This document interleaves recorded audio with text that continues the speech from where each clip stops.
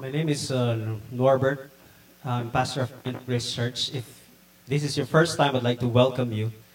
Um, always have to remind myself that there are guests every Sunday, so welcome. My prayer is that you will encounter God in a fresh new way and will speak to you in a very personal way this morning. One of the main tasks of preachers is to obviously preach, but there's a definitive mandate that we have and that comes with it. The the older Apostle Paul instructed the younger Pastor Timothy to preach the word in season and out of season. And I realize it's November 27. It's 27 days before Christmas, and we are still in the book of Revelation. Makes you wonder if the 7 churches, the recipient of the letter, will have to cancel their series on the book just because it's Christmas season. Now, I would think they would continue preaching on Revelation because it's timely. Although Christmas is about the first coming of Jesus, Jesus was born, Revelation is about the second coming of Jesus, which is more glorious. We are waiting for the second coming of Jesus. We are excited for that. As far as I know, I am excited for Jesus to come back. Anyone excited here? All right. That means no more vacation for you when he comes. But that's the whole idea of the second coming, so that he will establish the new heaven and the new earth.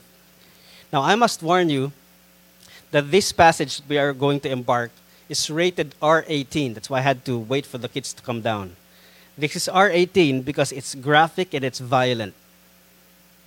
Now, if you watch any Quentin Tarantino's film, you can handle this. You know Quentin Tarantino, right? All the movies that he did is always blood spilling and sword slicing and guns firing. You can handle this if you can handle Quentin's. Now, Revelation 19:11 to 21 comes in 2 parts. First, the first 6 verses deals with who he is, a more complete picture of who Jesus is and what he will do when he comes back.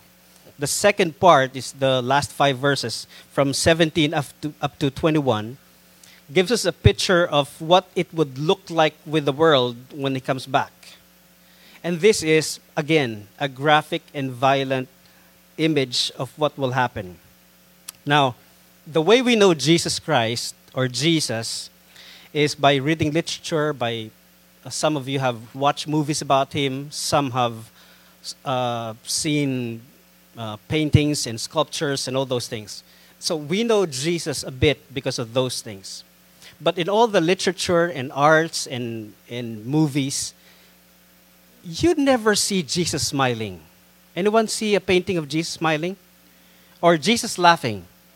Or you've read the literature that says Jesus cracked a joke? Never, almost never. Or anyone have seen Jesus get angry or shouting at people? Almost never. What we have is that Jesus is always gentle, quiet, calm, collected, teaching about the Beatitudes, telling people what to do, healing the sick, and all those things.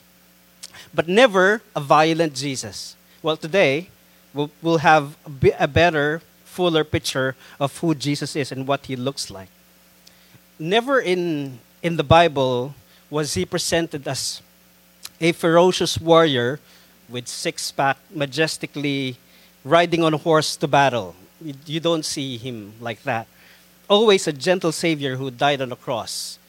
But never like movies, never like in the movies like Denzel Washington in Equalizer, and definitely not like John Wick, a type of hero. Jesus, to us, the way we understand him and the way we read Matthew, Mark, Luke, and John, is always the gentle, kind Savior Jesus. Revelation 19:11 to 21 gives us a fuller picture of who Jesus really is. Let me read to you some, beginning from verse 11. Then I saw heaven opened, and behold, a white horse. The one sitting is called Faithful and True, and in righteousness he judges and makes war. That's a kind of different kind of Jesus, right? His eyes are like flame of fire, And on his head are many diadems. Diadems are crowns. His cloth, he has a name written that no one knows but himself. He is clothed in a robe dipped in blood. And the name by which he is called is the Word of God. And the armies of heaven, arrayed in fine linen, white and pure, were following him on white horses. From his mouth comes a sharp sword with which to strike down the nations. And he will rule them with rod of iron. He will tread the winepress of the fury of the wrath of God the Almighty. On his robe, on his thigh, he has a name written, King of Kings and Lord of Lords. This is so far, far from the Jesus that you read from Matthew, Mark, Luke, and John. But you will find here 3 names, more like titles, of who Jesus is. He is faithful and true. He is the Word of God, and he has a title, King of Kings and Lord of Lords. What do those things mean? But first, do you remember when Moses first encountered God on the mountain? He was shepherding, and then he encountered God. He saw a bush that is burning, but not consumed. Do you remember that, right? So he went to the bush, and a voice came from the bush. Obviously, the bush is not God. It was only used as an apparition for God to show himself to Moses. But what's interesting is what Moses asked God, because God said, go to Pharaoh, tell him, let my people go. What Moses said is very telling and interesting. He said, what's your name? What should I tell the people about your name? Why is it important for Moses to know God's name? Because if he is going to be the messenger of God, he must tell Pharaoh who this God is. Because in Egypt, Pharaoh knows all the gods. In fact, Pharaoh is one of the gods.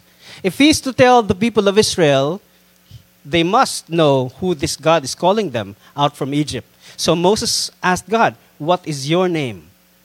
Now, interestingly, God already introduced his name. I am the God of your father Abraham, father of Isaac, father Jacob. But he wants to know his personal name. And what's interesting is that God told him not a personal name, but a descriptive name. He said, I am. What is your name? I am. Is that a name to you? It's almost a description of a name. It's not a name. In Hebrew, it's Ehyeh. It's not Yahweh. Yahweh is He is. But you cannot say He is. It's I am. So Ehyeh.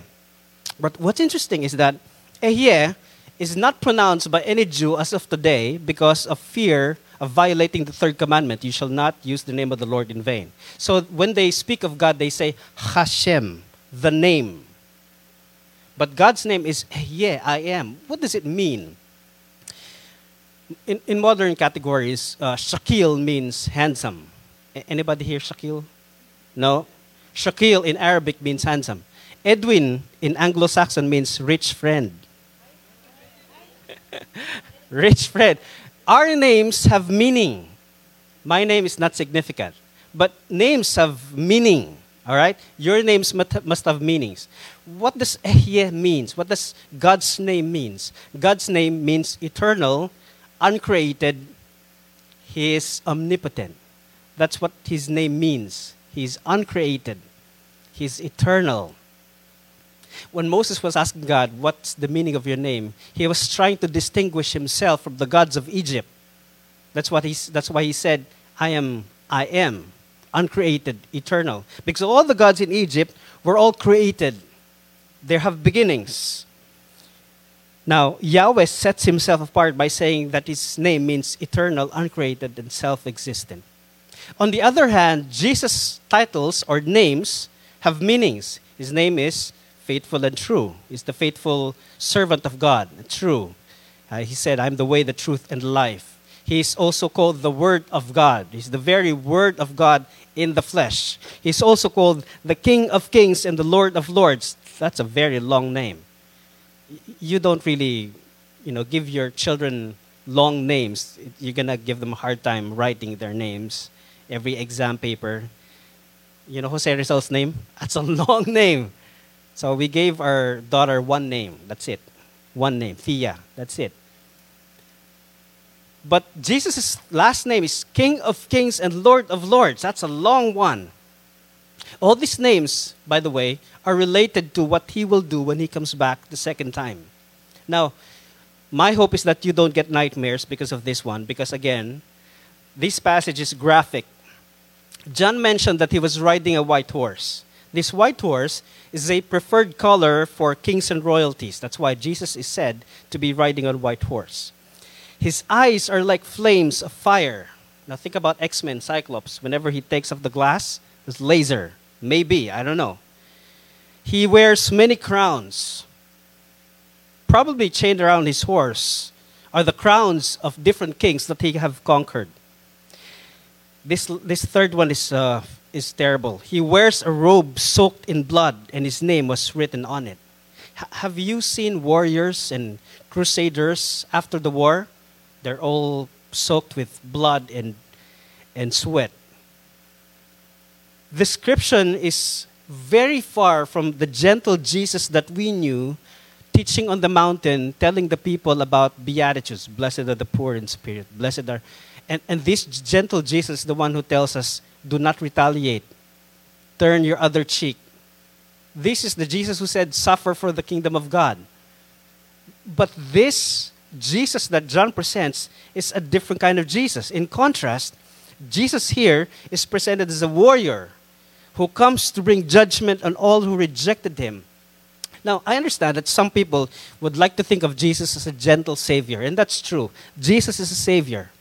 But to some people, Jesus is a Savior and nothing more. That's the problem here. Jesus is just simply a Savior, period. Now, think about this. If you're in the middle of trouble, say for example, someone is robbing you in the middle of the street, would you honestly think that Jesus would come to rescue and kill the bad guys? Maybe not. Maybe not. Maybe you'll think of Jesus Spider-Man. He would tie up, the bad guys and wait for the cops to arrive. Jesus is not the type of a person who would kill people. Like, Denzel Washington in Equalizer, cold-blooded assassin. No, he's not like that. But Jesus here is different. John gives us a complete picture of Jesus Christ. In verse 11 it says, in righteousness he judges and makes war. This is a different kind of Jesus. In 13 he said, he's clothed in robe dipped in blood. In 15, from his mouth comes a sharp sword with which to strike down the nation. The last one got me. It says in verse 15, he will tread the winepress of the fury of the wrath of God the Almighty. Think about the winepress when the grapes are crushed. Think about the people where God will crush. The fury of God's wrath, the Almighty. It's hard to imagine, my point is, it's hard to imagine Jesus in this context of fury and wrath. And yet, here we are. So when I see hardened criminals in prison, I've been to prisons many times. Not because I was in prison. I visited people in prison. When I saw inmates having their tattoos of Jesus, I've never seen a smiling Jesus on their tattoos. All I see are Jesus crucified on the cross, dead, like a fall guy. Because their understanding of Jesus is just a Savior and nothing more. I would suppose that there are people in the pews, people who claim to know Jesus, people who claim to follow Jesus, who must have a misunderstanding of who Jesus is, who might have thought that Jesus is just simply a Savior, period. Now, the reason why in the Gospels Jesus is presented as Lord and Savior is because that is the fuller definition of who He is. That means you cannot be a part of God's kingdom only by receiving the benefits of the kingdom. That means one cannot be truly a disciple if one treats Jesus as Savior and not Lord. Let me put this in perspective. In the first century context, the Roman Emperor Caesar is both Savior and Lord. He is Soter and he is Dominus, Lord. Savior and Lord. He is Savior because he's the one who provides the stability and prosperity and peace in the kingdom. He's the Savior of the people. He's also Lord because he's the one who sits on the throne. So the emperor is both Lord and Savior. He demands worship because he's Lord and Savior. You cannot just ask for benefits. You must worship also the Roman Emperor Caesar because he is both Lord and Savior. On the other hand, Jesus also calls us to treat him like Lord and Savior. He's the exact competition of Caesar. That's why when Jesus was asked about paying taxes to Caesar, he said, give unto Caesar what belongs to Caesar, and to God what belongs to God. You must make a choice. Who really is God and Lord? That's the point, what Jesus made. Now, one litmus test of loyalty to Caesar, so this is interesting. If you read the annals or the history of Rome, Emperor Domitian built for himself a replica of himself, an idol. And one litmus test of loyalty is to kill an animal, to sacrifice an animal in front of the image. A lot of people suffered, were thrown in prison, died and executed because they would not offer an animal to the idol of Caesar. There are so many known and famous Christians who suffered under the brutality of Caesar. But there are also other people who shifted their allegiance because when threatened by death, they would say, Caesar is Lord. Jesus would understand. See, these people have no complete understanding of who Jesus is. They only think of Jesus as Savior and not Lord. The thing is, there are people today that if you offer them an acceptance of Jesus, they would rather easily accept Jesus in a heartbeat. You won't have to even convince them. It's easy to say, would you accept Jesus as your Lord? Yes, I do. It's easy. Why? Because to other people, collecting saviors is better because it guarantees their future. When a Buddhist say, do you want to go to be reincarnated and be enlightened? Of course, yes. Christianity offers a savior. Oh, yes. Islam says, we want to offer you peace. Yes. I mean, to other people, being offered different gods is a guarantee of their future. But you see, the problem here is to give your allegiance to Jesus, Jesus demands an exclusive kind of allegiance. You cannot worship Caesar and Jesus together. You cannot treat Caesar as Lord and Jesus as Lord together. In the biblical period, the call to the kingdom of God is always exclusive. The worship of God is exclusive. You shall not worship any idol. Exclusive. To worship Jesus is exclusive. That's why the first commandment is not to worship idols. God has no competition in His class. There's only one God. There's only one God Almighty. There cannot be two Almighties. Only one. And Bruce is not Almighty. God is eternal. There cannot be any other eternal God. He must be worshipped exclusively.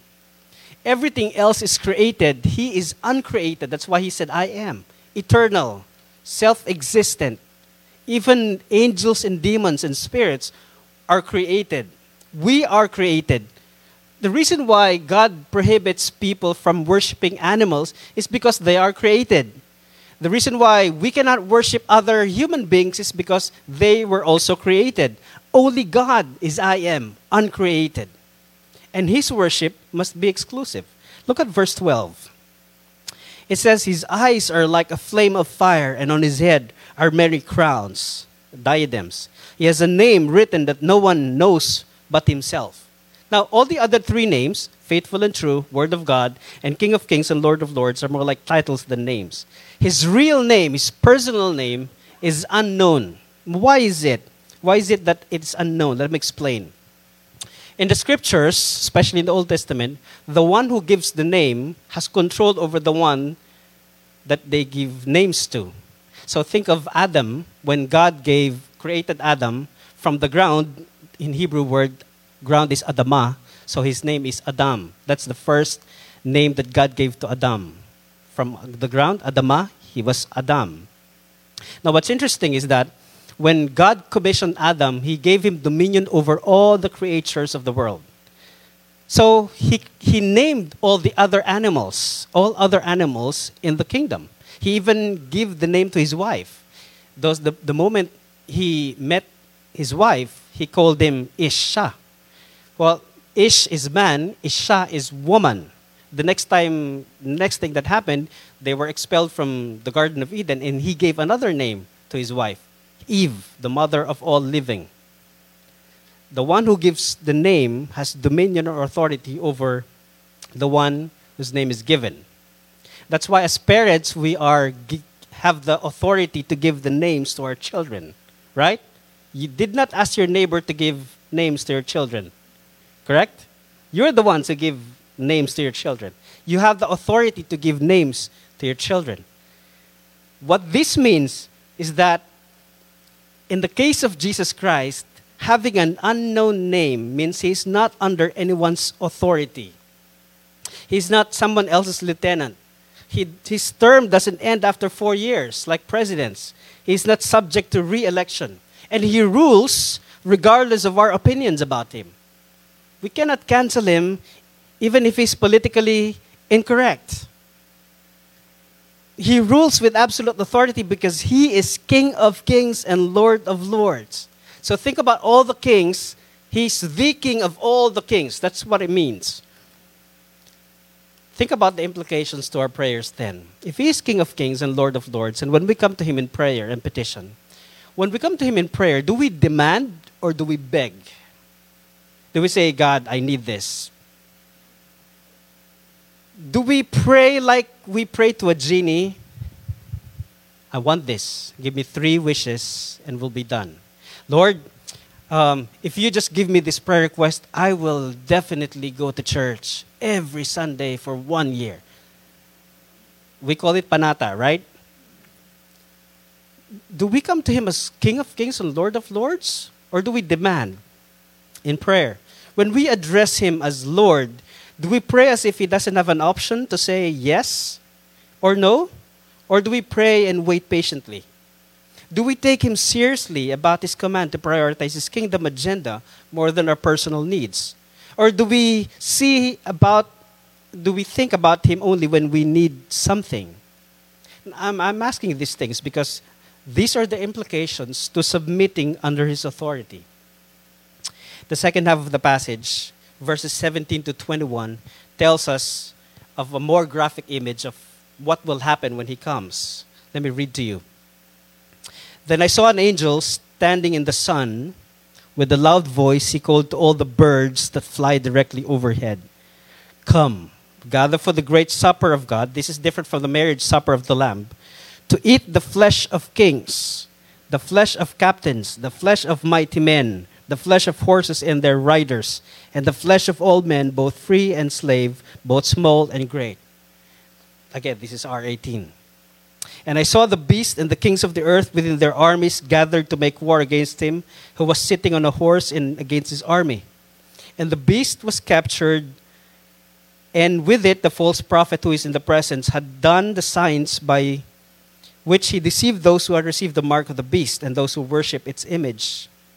These 2 were thrown alive in the lake of fire that burns with sulfur, and the rest were slain by the sword that came from the mouth of him who was sitting on the horse. And all the birds were gorged with their flesh. Now we know that sulfur is abundant around volcanoes, but you cannot take the blood-soaked robe and the sword from his mouth literally, right? So that means you cannot also take the lake of fire literally. If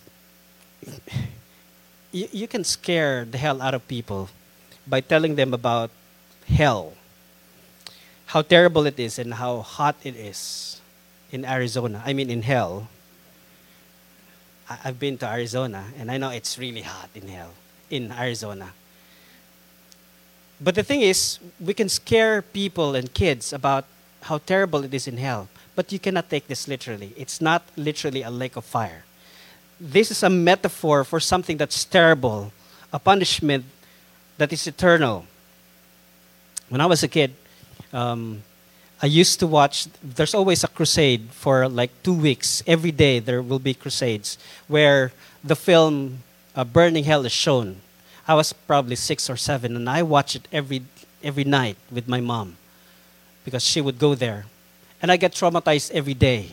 Every time I watch, I would cry and I would say, Jesus, please don't bring me to hell. I accept you as Lord and Savior. I get traumatized watching the film, Burning Hell. I'm not sure if you watched that film. It's still in YouTube, by the way. Burning Hell. It depicts It depicts hell, and Satan is there with pitchfork, and he's not burned in hell. That's interesting. But in Revelation, he's also suffering in hell. But that is a terrible thing. See, in the book of Revelation, hell is a metaphor. It's not literal. So you cannot take this literally. Just like any other metaphors that were used here. I can imagine the anguish and the torture that comes in perpetuity to those who have rejected Jesus. Although this is not a literal fire hell, but there's suffering that's being projected here.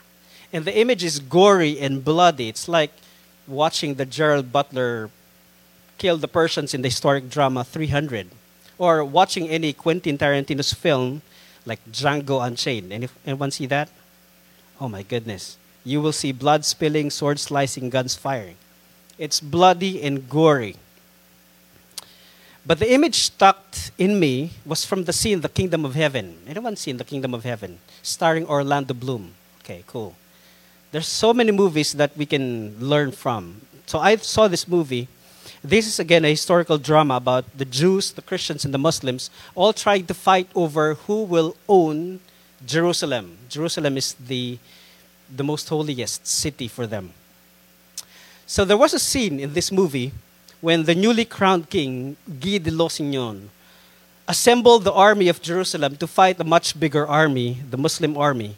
And there's a scene where the camera pans from the ground right to the bird's eye view to see the devastation and the massacre of the army of Jerusalem. And during that time, while the whole army lies dead on the ground, the battlefield was soaked in blood. The birds are circling around, waiting for their turn to gorge on the flesh of dead men. And if you watch this on big screen, I guarantee it will send a chill in your spine. But there's one definitive takedown from this passage. Verse 15.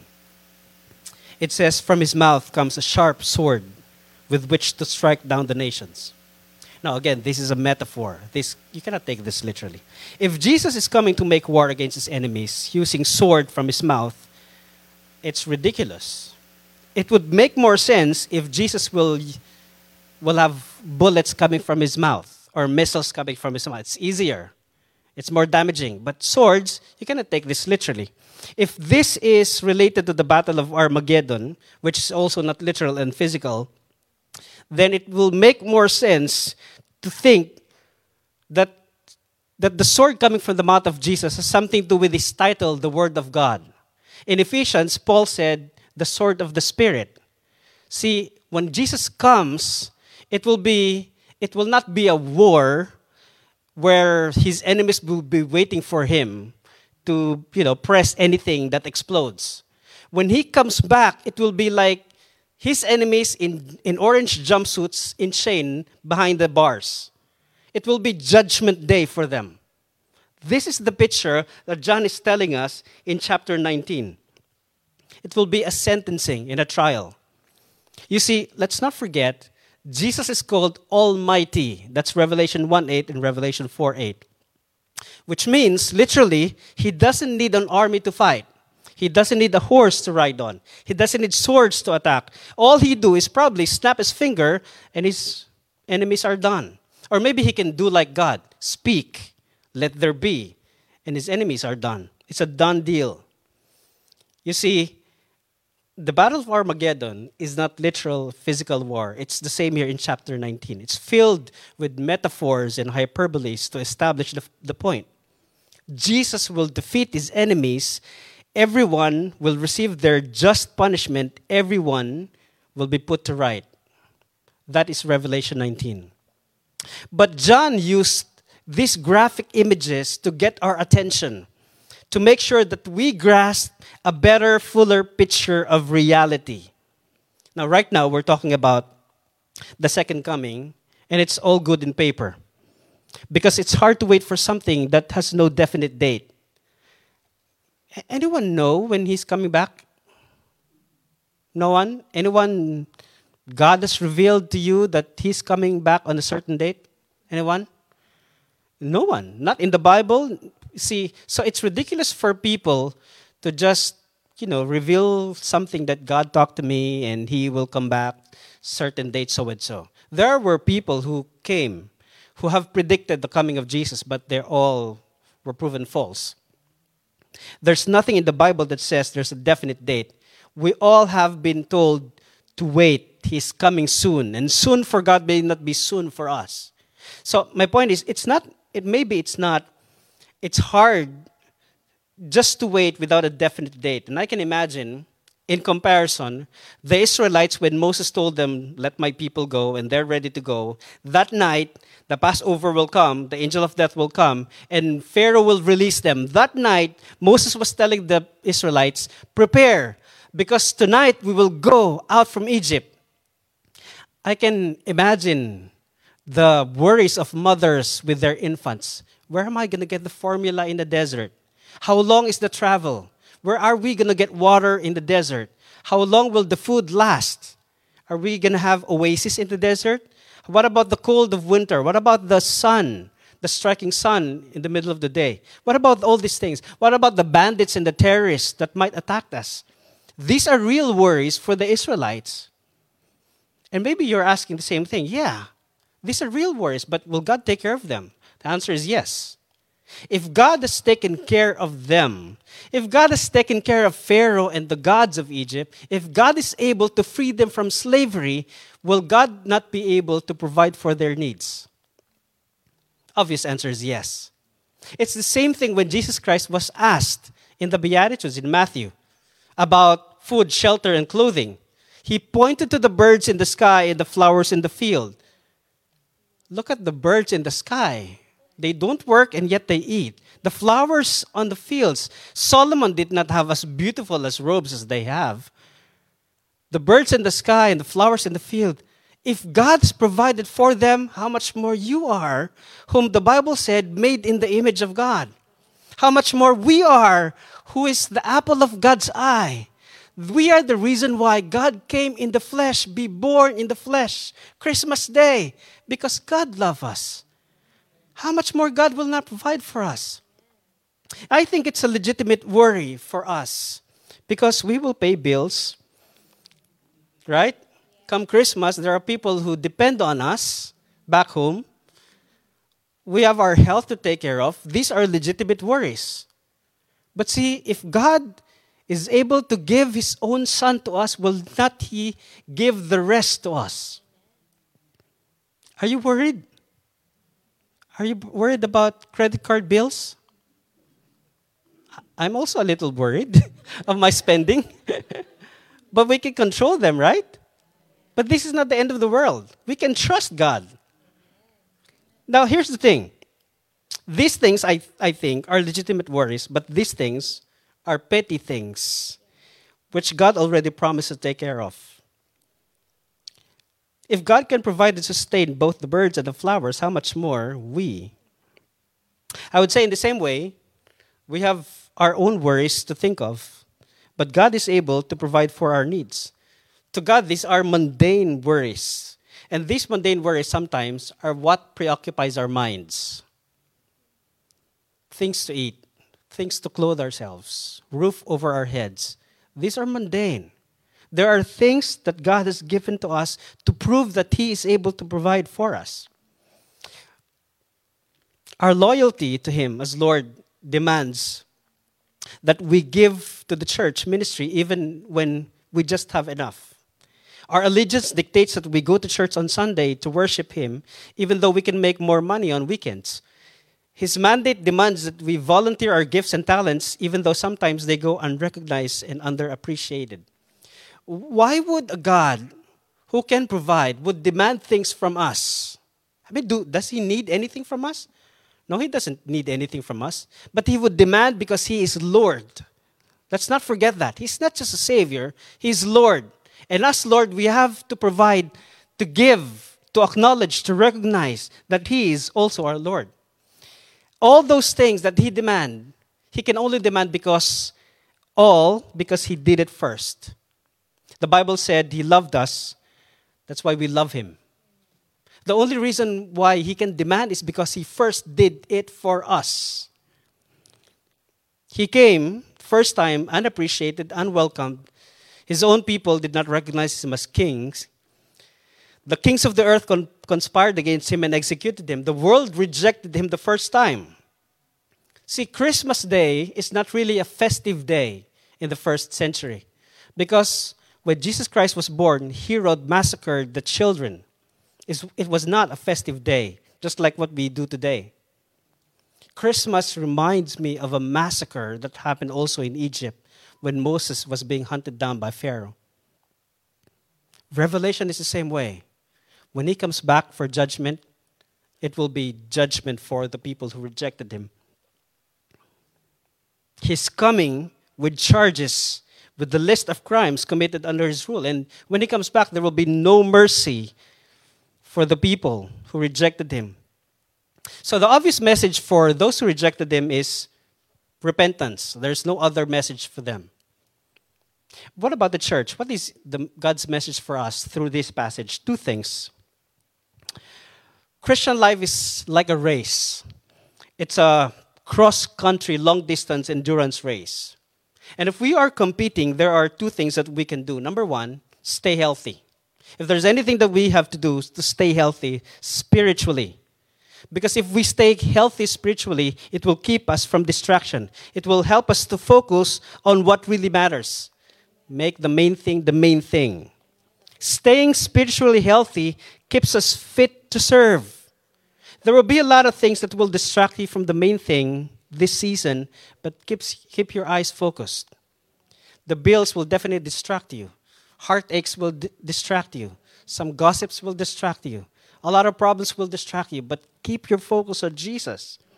He's the reason why. It doesn't matter if you don't have enough food on the table. It doesn't matter if you cannot bring in your friends at home to dine with you on Christmas Day. It doesn't matter.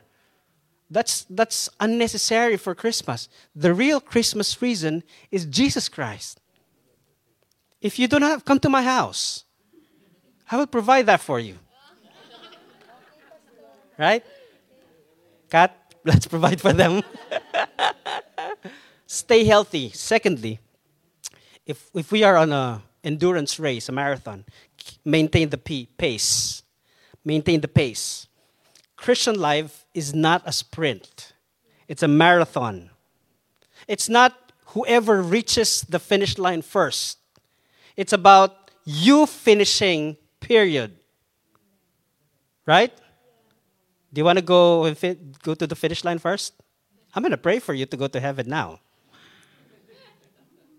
I mean, if Christian life is a marathon, then we have to just maintain the pace. If you have to slow down, then slow down, but don't stop. If you have to run, then run. But here's the thing. You don't have to do it alone. We are better together. We are better together because we can encourage each other, run the race. Listen to the book of Hebrews. Give us this encouragement, and I'm going to close this encouragement from the book of Hebrews.